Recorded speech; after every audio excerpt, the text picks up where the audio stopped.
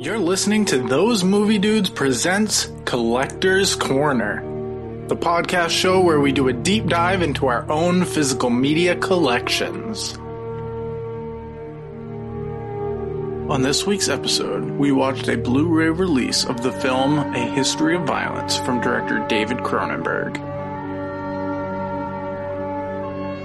So, I've heard through the grapevine that you just made a pretty big physical media purchase this past week.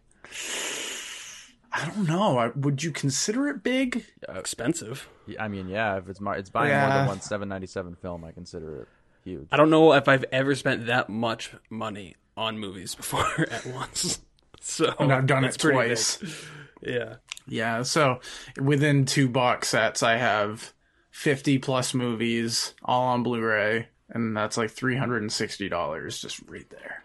That's still pretty good, though. I've spent a lot of money on movies, but I like to spread it out so I don't feel so bad about myself. I don't know. I don't mind buying big boxes like this because it's almost the exact opposite of what John said. He likes to spread his out. I like to just get all my movies at once. That way I don't have to go buy them again. I'm a big micro-purchase guy. And then you have a lot of movies to watch. And it's a good investment because I love watching movies. So every time I purchase this, oh, and by the way, I purchased the Essential Fellini set. I don't know if I ever actually got to it. But yeah, the Criterion Essential Fellini set, 14 films, all on Blu-ray. 8.5, Armored, La Dolce Vita, Knights of Cabiria, Juliet and the Spirits, a bunch of classic Italian films that John's probably never heard of. I did watch Searching for Fellini, and we watched a couple Fellini films, right? We've seen a few. Mm-hmm. Armored and the cinema one. No, that wasn't. We did watch La Strada. No, Cinema Paradiso is not Fellini, unfortunately, but that is a good, very, very good movie. I think we should recreate Searching for Fellini, but Nate stars in it. But it's Searching for Tarkovsky, and I'm just not in the mood to search for him, but you guys are forcing me to. I'm just not a Tarkovsky come fan. On. Can't even get you out of bed. I don't even like his movies. I have Stalker in the background. I just have earplugs in. I'm just like, stop. Nate, we have to go to Russia. I don't want to. Can I just go find Edgar Wright instead? Can we just search for Bobby He's probably Fischer? in London. Ooh. Come on. John, you look like you're ready to get physical. Are you ready to get physical? Well, I'm not wearing a shirt, so I'm definitely ready to get physical. I'm wearing a shirt. Okay, for one, I can... you are. Let's get physical, physical. I wanna get physical. Let's get physical. Let me hear your body talk, your body talk. Let me hear your body talk. Let's get physical, physical. I wanna get physical. Let's get physical. Let me hear your body talk, your body talk. Let me hear your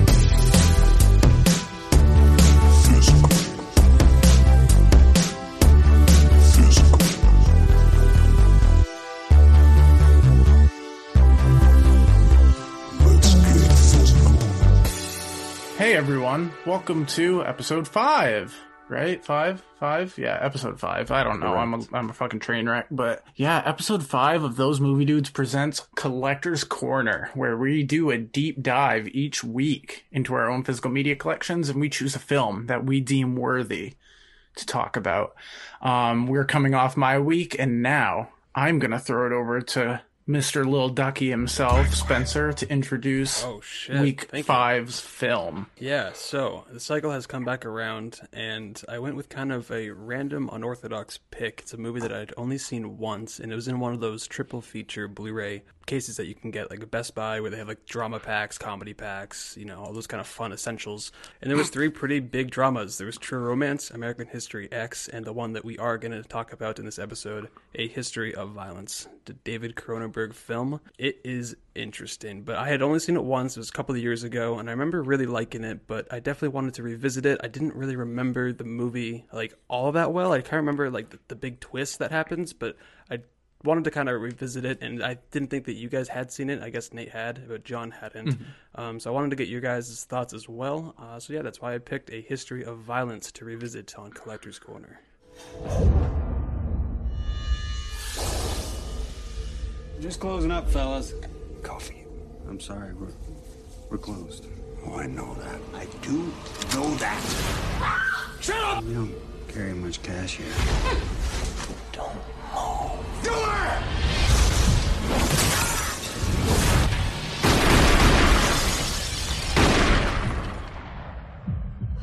A very unorthodox film, I would say, from David Cronenberg, because he's not as much... he's usually known for his body horror work, famous in the 70s, 80s, even the 90s. But he did come out with some gems that were probably less based on the grit. Like, I know, Spencer, you've seen The Dead Zone, right? Correct. Or yeah, Dead Zone. Christopher Walken. Yeah. That one isn't really body horror. That one's more kind of a drama with like a sci-fi kind of twist, just because I remember Christopher Walken has like telekinesis things. I mean, it's a very much a Stephen King story. Yeah. But it's not very Cronenberg body horror, then, from what I can remember. Is it Do you know how he got telekinesis? Is it his I think same? it's a car accident. In the movie, Oh, to be honest. okay. Tell me it's his same character from Click, though. I saw History of Violence back in college. Funny enough, Spencer created like the original 100 movie watch list for me. And it was over the like, summer. these are 100 movies that you need to watch before you die or else I'm going to kill you. And he said this via like a cipher, like the Zodiac did. I watched it the first time and I actually really enjoyed it. But I was still kind of naive to Cronenberg. Like, I'd seen Videodrome, and I think I'd seen The Fly. But this was definitely it was different seeing this from him, but I enjoyed it nonetheless, even though it did have little spurts of Cronenberg special effects, very graphic a couple of times, where I forgot some of the shots that happened. I was surprised how gory it actually was, but I enjoyed it, and I'm excited to talk about it this time. See if I liked it anymore. And yeah, John, you had never seen this, nor had No. you seen pretty much any David Cronenberg's movies before, besides The Brood, which you didn't really remember, it seemed like. Yeah, you had to remind me. It was that kind I of a even boring watched it movie, to be today. honest. It's I one of my like least The favorites. Brood. Yeah, I gotta revisit it. I just wasn't too big on it. But That was an this episode one, that I edited, so I'm sorry, everybody. Oh, very nice. Well, it's still up on Those Movie Dudes YouTube channel if you want to go listen to Yeah. it. You can go History of dislike Violence. it. I already have. So, what about your thoughts, huh? What did you think? Yeah, so, David Yeah. Cronenberg, I'm not quite a Cronen nerd or anything like you guys. Oh, here we go. I'm muting but- myself. And here's the thing, I went on Instagram, that's not even a hashtag. I made that up, probably. I'm sure there's a lot of people that use it, and they just don't openly say it because they don't want to be ridiculed. But here I am, I'd never seen a David Cronenberg film, but this one seems a little bit different. It's kind of like a redemption story with Viggo Mortensen, with some blood and guts, and quite the transformation with his character, but I really didn't know what I was getting into, and once that diner scene happens, I'm like, okay, all right, this is fucking insane. Viggo Mortensen's a closet badass, and I'm going to go from here, but very impressed with this movie. I think that it kind of just doesn't beat around the bush. It gets right into it, and you have kind of a hell of a time with it, so Yeah, I enjoyed it. So the movie is essentially, it's following Viggo Mortensen, who is just kind of an average guy for the most part. He runs a diner, but he has a very average family. It's thrust into the spotlight after the father commits a seemingly self-defense murder at his diner. But then some other characters kind of start visiting the diner. They think they might recognize him from somewhere else. They can't quite place it, but, they got the wrong guy. Yes. But the movie's so much more than that, and it's so interesting that Cronenberg was the one to direct this, because from his past, he's very much known for the body horror, and he admitted in a kind of behind-the-scenes documentary that I got to watch on the Blu-ray of this, he was like, I usually like taking strange characters and then bringing the audience like along the way, whether they like it or not. With this one, he introduced us to very normal characters and then slowly revealed the strange characteristics as the movie went on. So he kind of did the opposite of what he's normally known for, while also paying homage to what he loves, and that is blood and guts and gore, and taking the story that's very an average story, the average family, it's like a suburban town, like this is your neighborhood, and then throwing like shocking graphic violence there. It's so much more impactful than it was in like The Fly or The Brood or something like that. It's like, it's so much more like, ugh, this is gross. Yeah. Yeah. Yeah, and for a long time, I forgot about what happens. So it was almost like experiencing it again for the first time, because I noticed little things that now seeing it a second time really makes sense. There was something that they talked about the whole time with like him being so good at being able to kill. Like when he did off those two guys, it was just quick and easy. But the first time I watched that, I didn't pick up on it. I was just like, oh, it's this guy trying to defend himself. Sure. And then you find out later on why, but something like that never hinted to me. And that's why I think this movie has a pretty good twist. I think going into it blind, you wouldn't expect anything like that. You'd be kind of curious, but until you see it play out, it was quite a surprise. And Viggo Mortensen's awesome. For me, I don't want to sound like a really smart film goer, but we do watch a lot of movies, and given the title, I was like, he's clearly has a past. And like after that initial scene, I'm like, all right, there's definitely something going on here. Maybe I didn't assume right away, okay, it's like this John Wick lifestyle or anything. But I definitely had an inclination that there was something going on, especially with how he was able to brutalize these guys in a matter of like 20 seconds. You know what I mean? Now that you say that, it does very much feel like a very reserved, small John Wick in some sense. Like a very mundane version. Like he just works the at a fact that, diner. Yeah, and that he knows how to eliminate a person with his bare hands. Like, the fact that he worked, like at the very end when he goes to that mansion, he doesn't have anything on him, no weapons, because he doesn't need it and he knows it. Like, that's what I love about it. It's just like he's just, I can take you on. Like he's almost like a shove your sleeper nose into the back of spy. your skull. Yeah, He just wakes up and he's like, oh, I can just do all this. And then when the family kind of witnesses it, they're like, yeah. It's one of those God. characters that you would love to go back and see a film about, like how he escaped it. You know what I mean? Where, like how he got it'd be away interesting. and stuff like that. You know, or just leave it up to interpretation. But like the idea is certainly there. You could definitely explore that if you wanted to. So that would be very cool.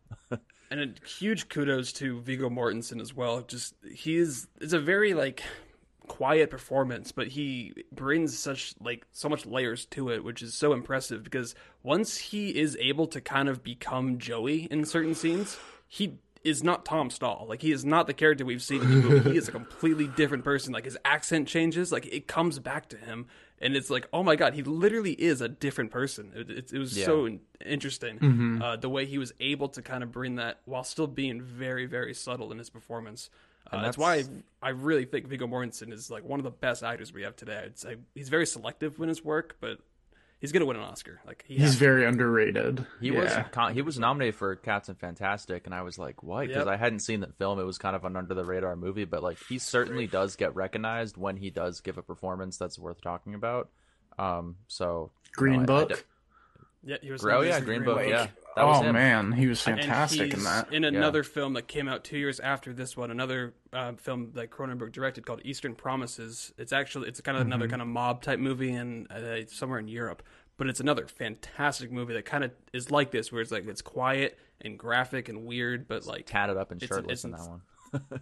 But every other character in this movie, I felt was just unnecessary. Did anyone else feel that way? Like the whole son storyline with his shitty bully. So was just like right there. Absolutely, what was that all about? Is 100% my nitpick of this movie is the scenes with his son. I don't feel like it's necessary. I understand why they did it, because it's like it's his offspring. Like he's gonna have violent tendencies. He might lash out at a bully randomly, sporadically, like out of character, but is so violent for some reason. Like he literally beat the shit out of that bully.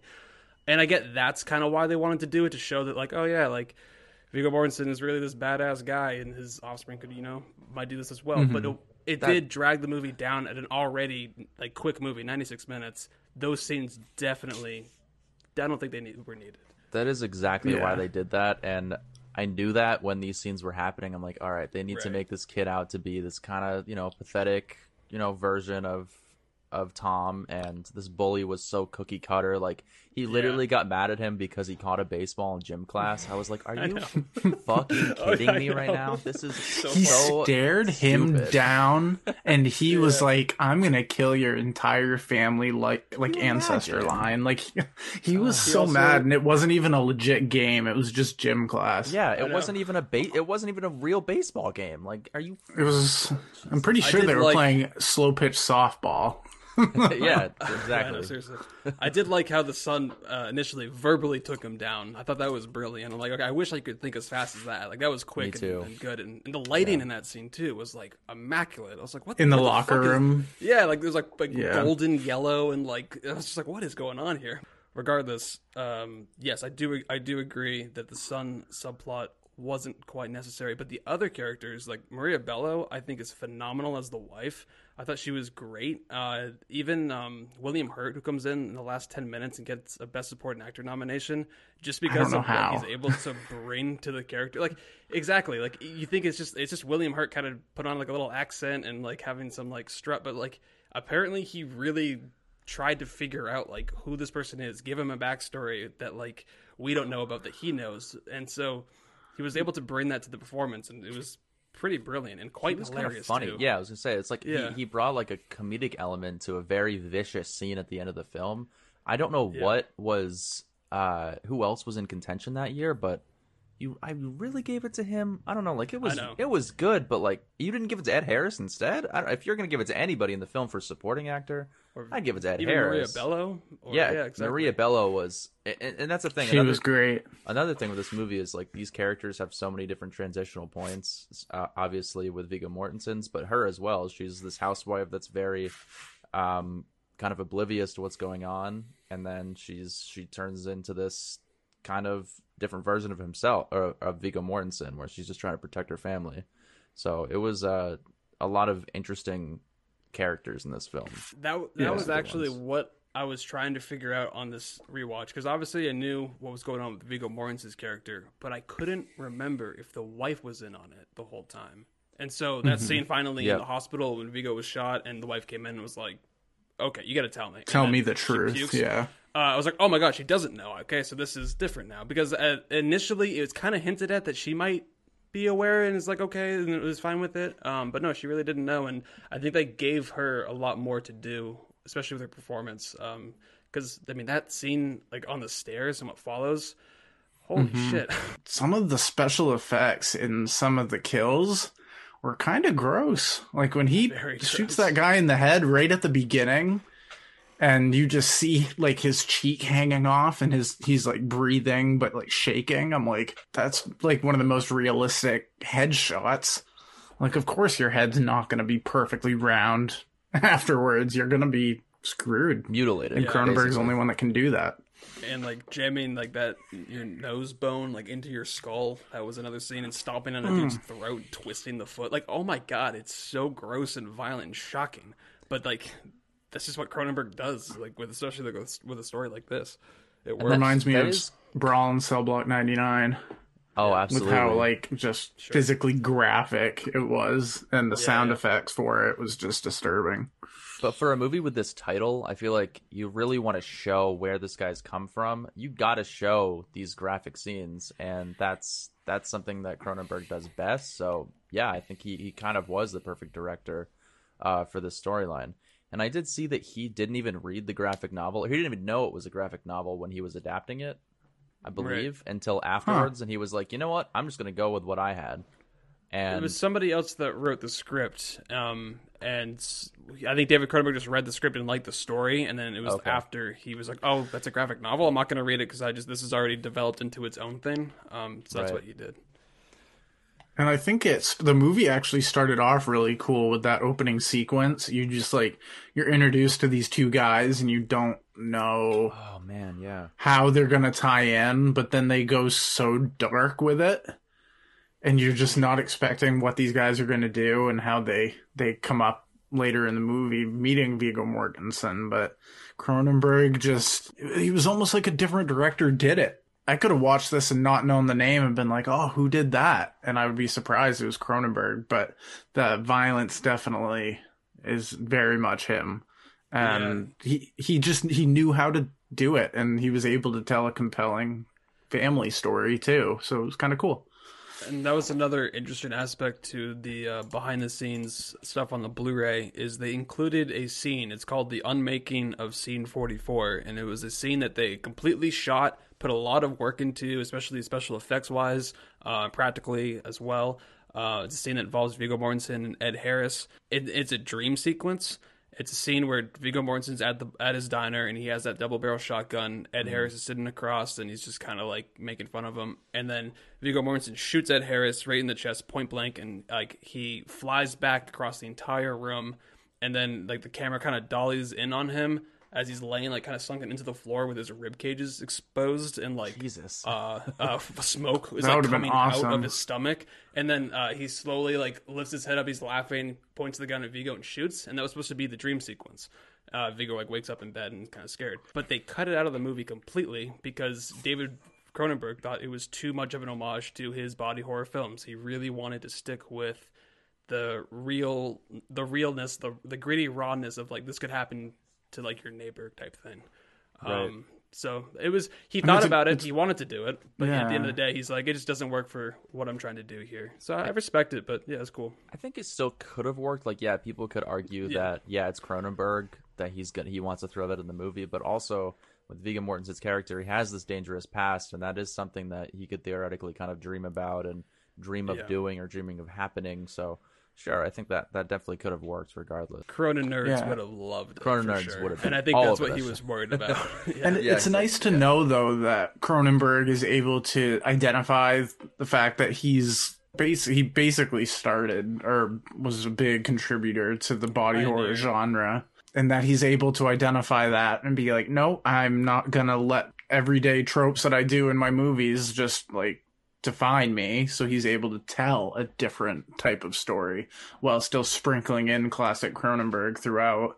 And it was really nice. It was refreshing watching it the second time because I kind of forgot about everything. I forgot. And then the minute Ed Harris says, "Oh, I'll take a cup of coffee, Joey," I'm like, oh, yeah. And then my light bulb went off. I was like, why does he keep calling him fucking Joey? I was so confused. I'm like, what is he, a kangaroo? Hey, Joey. Can I get some pie, Joey? The History of Violence is definitely one of those ones that you wouldn't expect from this guy, but they had the right people to do it. And Maria Bello was perfect as his wife, and everything in the final sequence that just, there was no words, just glances, and you could see the acceptance, but not quite the forgiveness.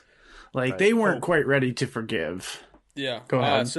I watched this movie for the second time and then it ended. And then because it was early, I was like, all right, you know what?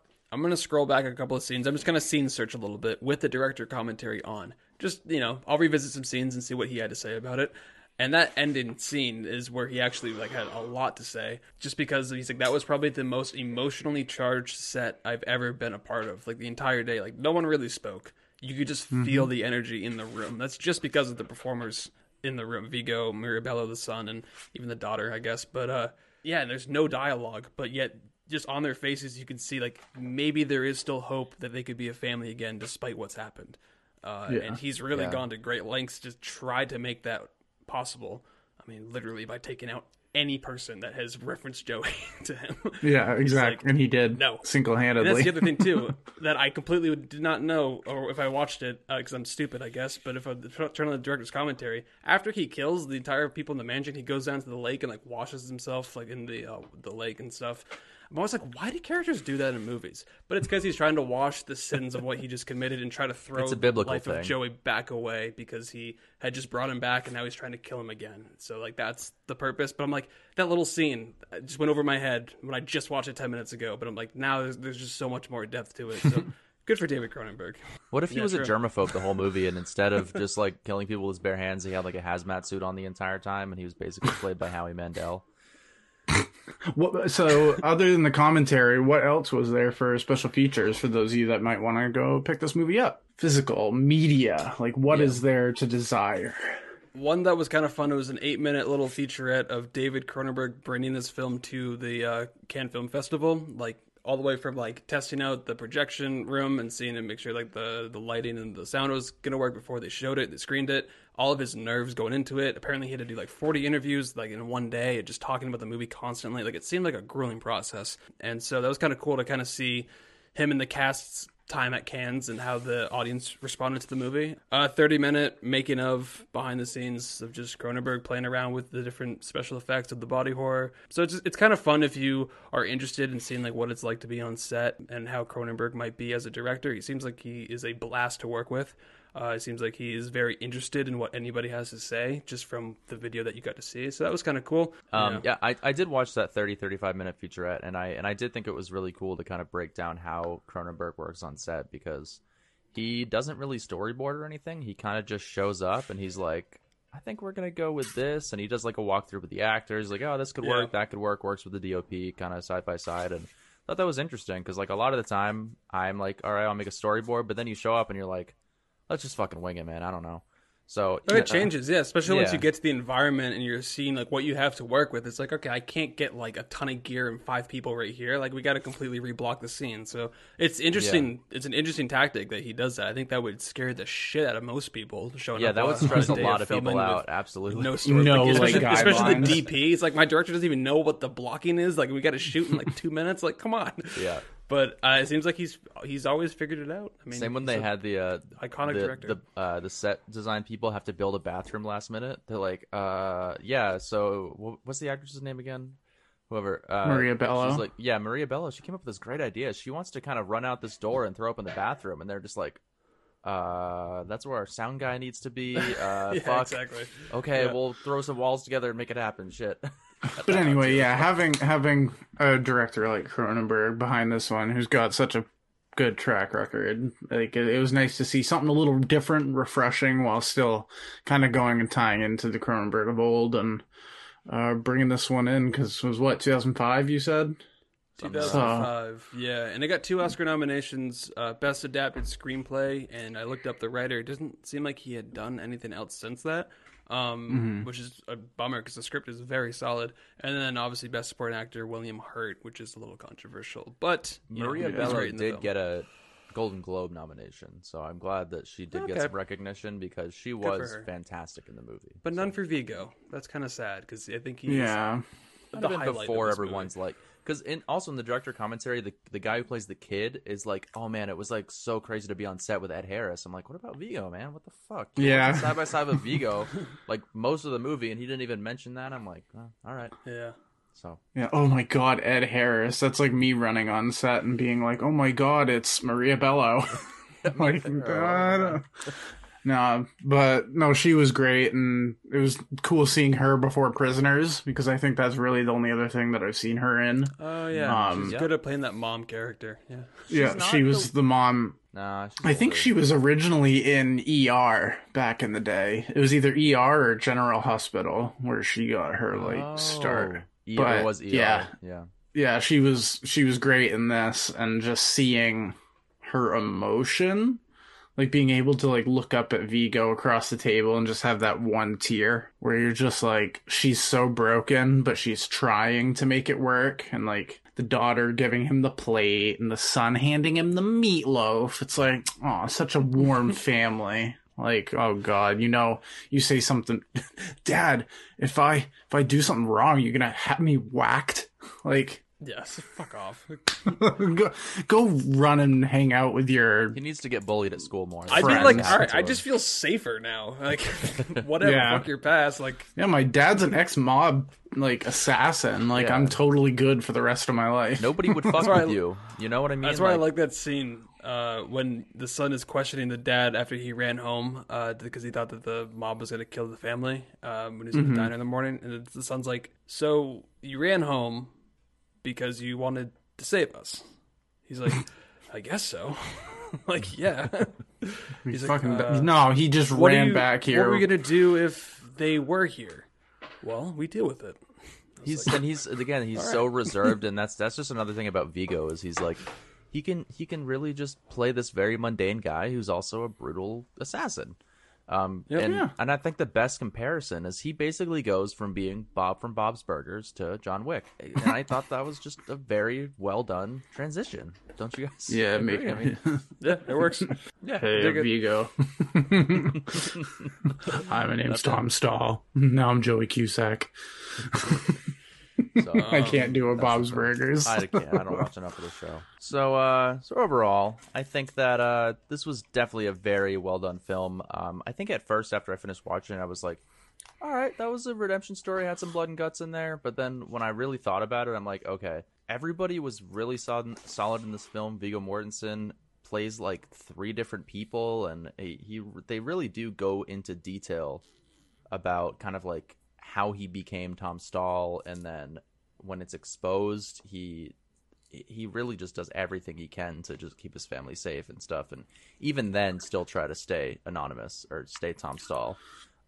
So it was a really interesting story on top of just the regular redemption story, him being a badass that's able to assassinate people, fucking bust their noses in and shit. I'm still not a big body horror guy, but I'm sure down the road I will have to watch these films, The Fly and Videodrome and all that. So I gave this I'm gonna go 4.5 out of 5. I think it was a very solid movie with a few little nitpicks in there, but overall, I mean, it was a really good time. It's only an hour and like 40 something minutes. It really does fly by, and there's a lot in there that's gonna entertain you. So pretty solid film. Yeah, for sure. Yeah, totally from Mainstream Boy. This was my second time watch, and it was just nice being able to revisit it.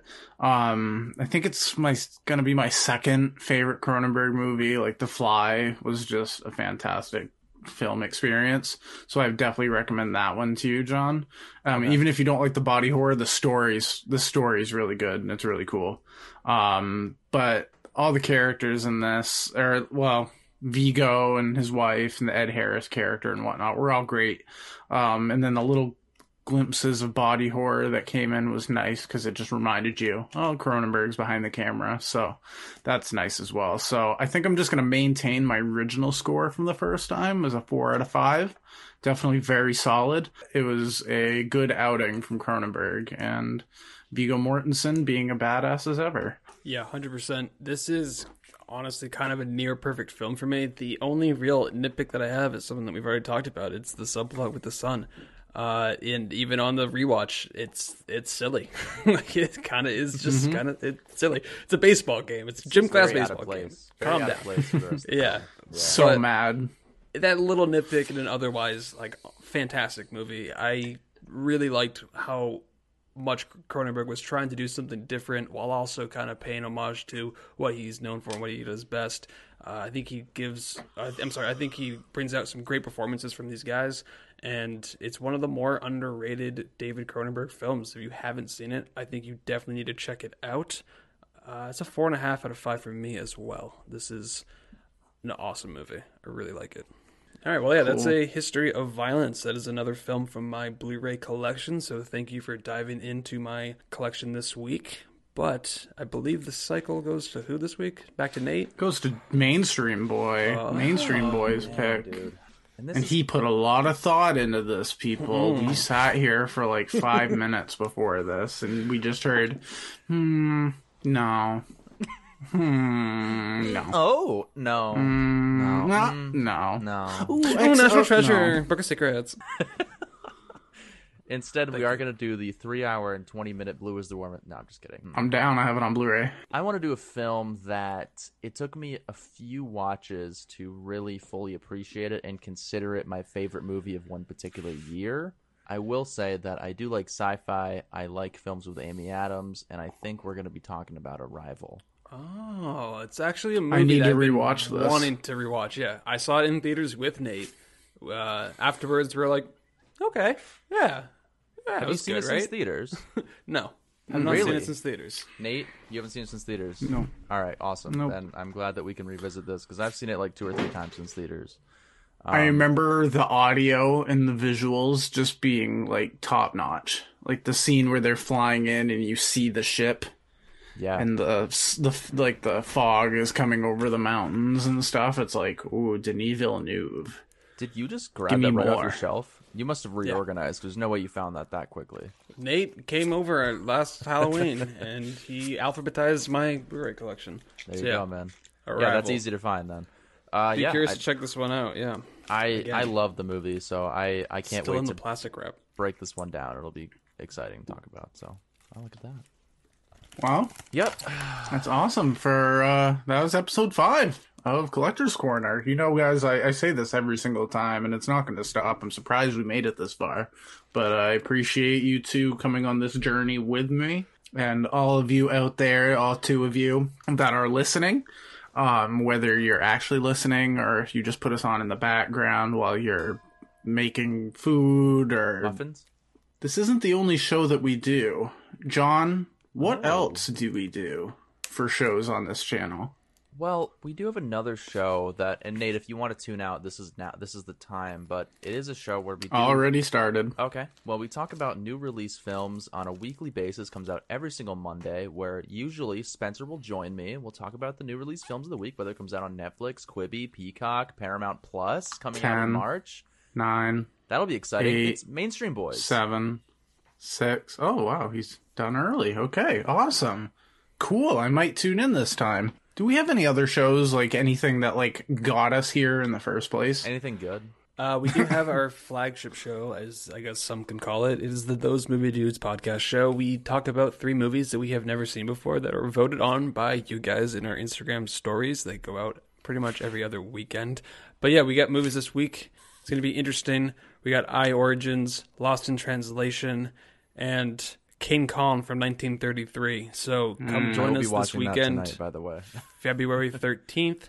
And yeah, come see what we thought of those films. Beautiful, beautiful. I'm excited for that episode because I've watched 2 of the 3. I'm very excited to talk about them. So that will be coming out February 13th, as Spencer said. But that is it for us today from Those Movie Dudes. So I would like to thank you personally, and I hope you all have a fantastic evening or day or morning. I don't know when you're listening to this, but whenever you guys want. But yeah, that's it. Toodles for Bye. Mainstream Boy. Stay physical. Let's get physical.